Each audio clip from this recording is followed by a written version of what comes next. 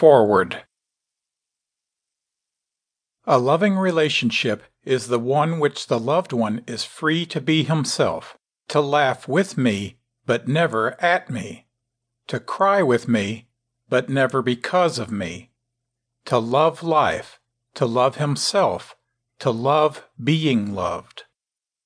Such a relationship is based upon real love with the right person, and there is freedom, and it will never die. Leo F. Buscaglia. You go on being in the wrong relationship. It seems to you that all men are the same, that all women are the same. You are blurred as to knowing the proper somebody. After that disastrous end of your last relationship, you are skeptical about starting a relationship. What if you just want to start a relationship? Maybe this is your first. You really don't want to make mistakes and get hurt like others. Now you have this particular person who wants to make you his partner and you want to give it a try, but you are confused as to how to get to know if this person will be the right person. You are bent on not making a wrong decision. Not to worry. That sure help you need is just right in your face, only for you to take hold of it. Issues related to dating, relationship, and marriage are taken so seriously by rational people because they know that they could be marred or made by this. Intrinsically, we all yearn to spend the rest of our life with the right person, which will undoubtedly bring happiness into our life. A resolve we have made to search out for the right person. Sadly, we are somewhat handicapped when searching out for this right person due to the overbearing influence of our emotions, which sometimes deceive us. These emotions go a long way to make us overlook danger signs in a person, and in the end, we get hurt. Although some people are lucky enough to fortuitously get to be with the right person. Many also basked in the euphoria, thought they were with the right person, only to get disappointed at last.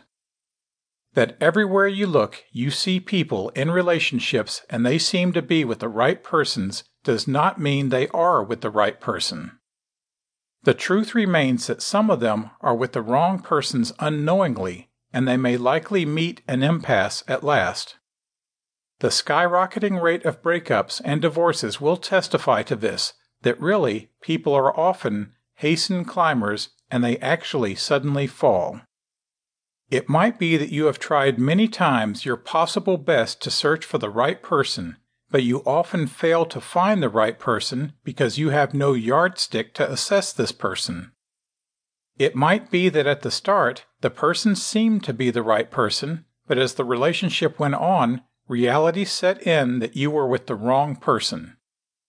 Is it your fault then? Should you be blamed for being with the wrong person? Can you actually be with the right person? Can you find real love? The responses to these questions remain absolute yes. It is your fault. You have refused to acquaint yourself with the qualities that make one a right person. It is your fault for being with the wrong person because you have failed to avail yourself of the danger signs of the wrong person. It is possible to find the right person and possibly to stay in the right relationship, finding true love. But then it will only be very possible when you have the basic hints at your fingertips that you can easily find out if the person is the right one. If you are already in a relationship, this is the time to begin this assessment. Instead of continuing blindly in love, heading for a disastrous breakup in the near future, why not assess this person thoroughly if he is the right person?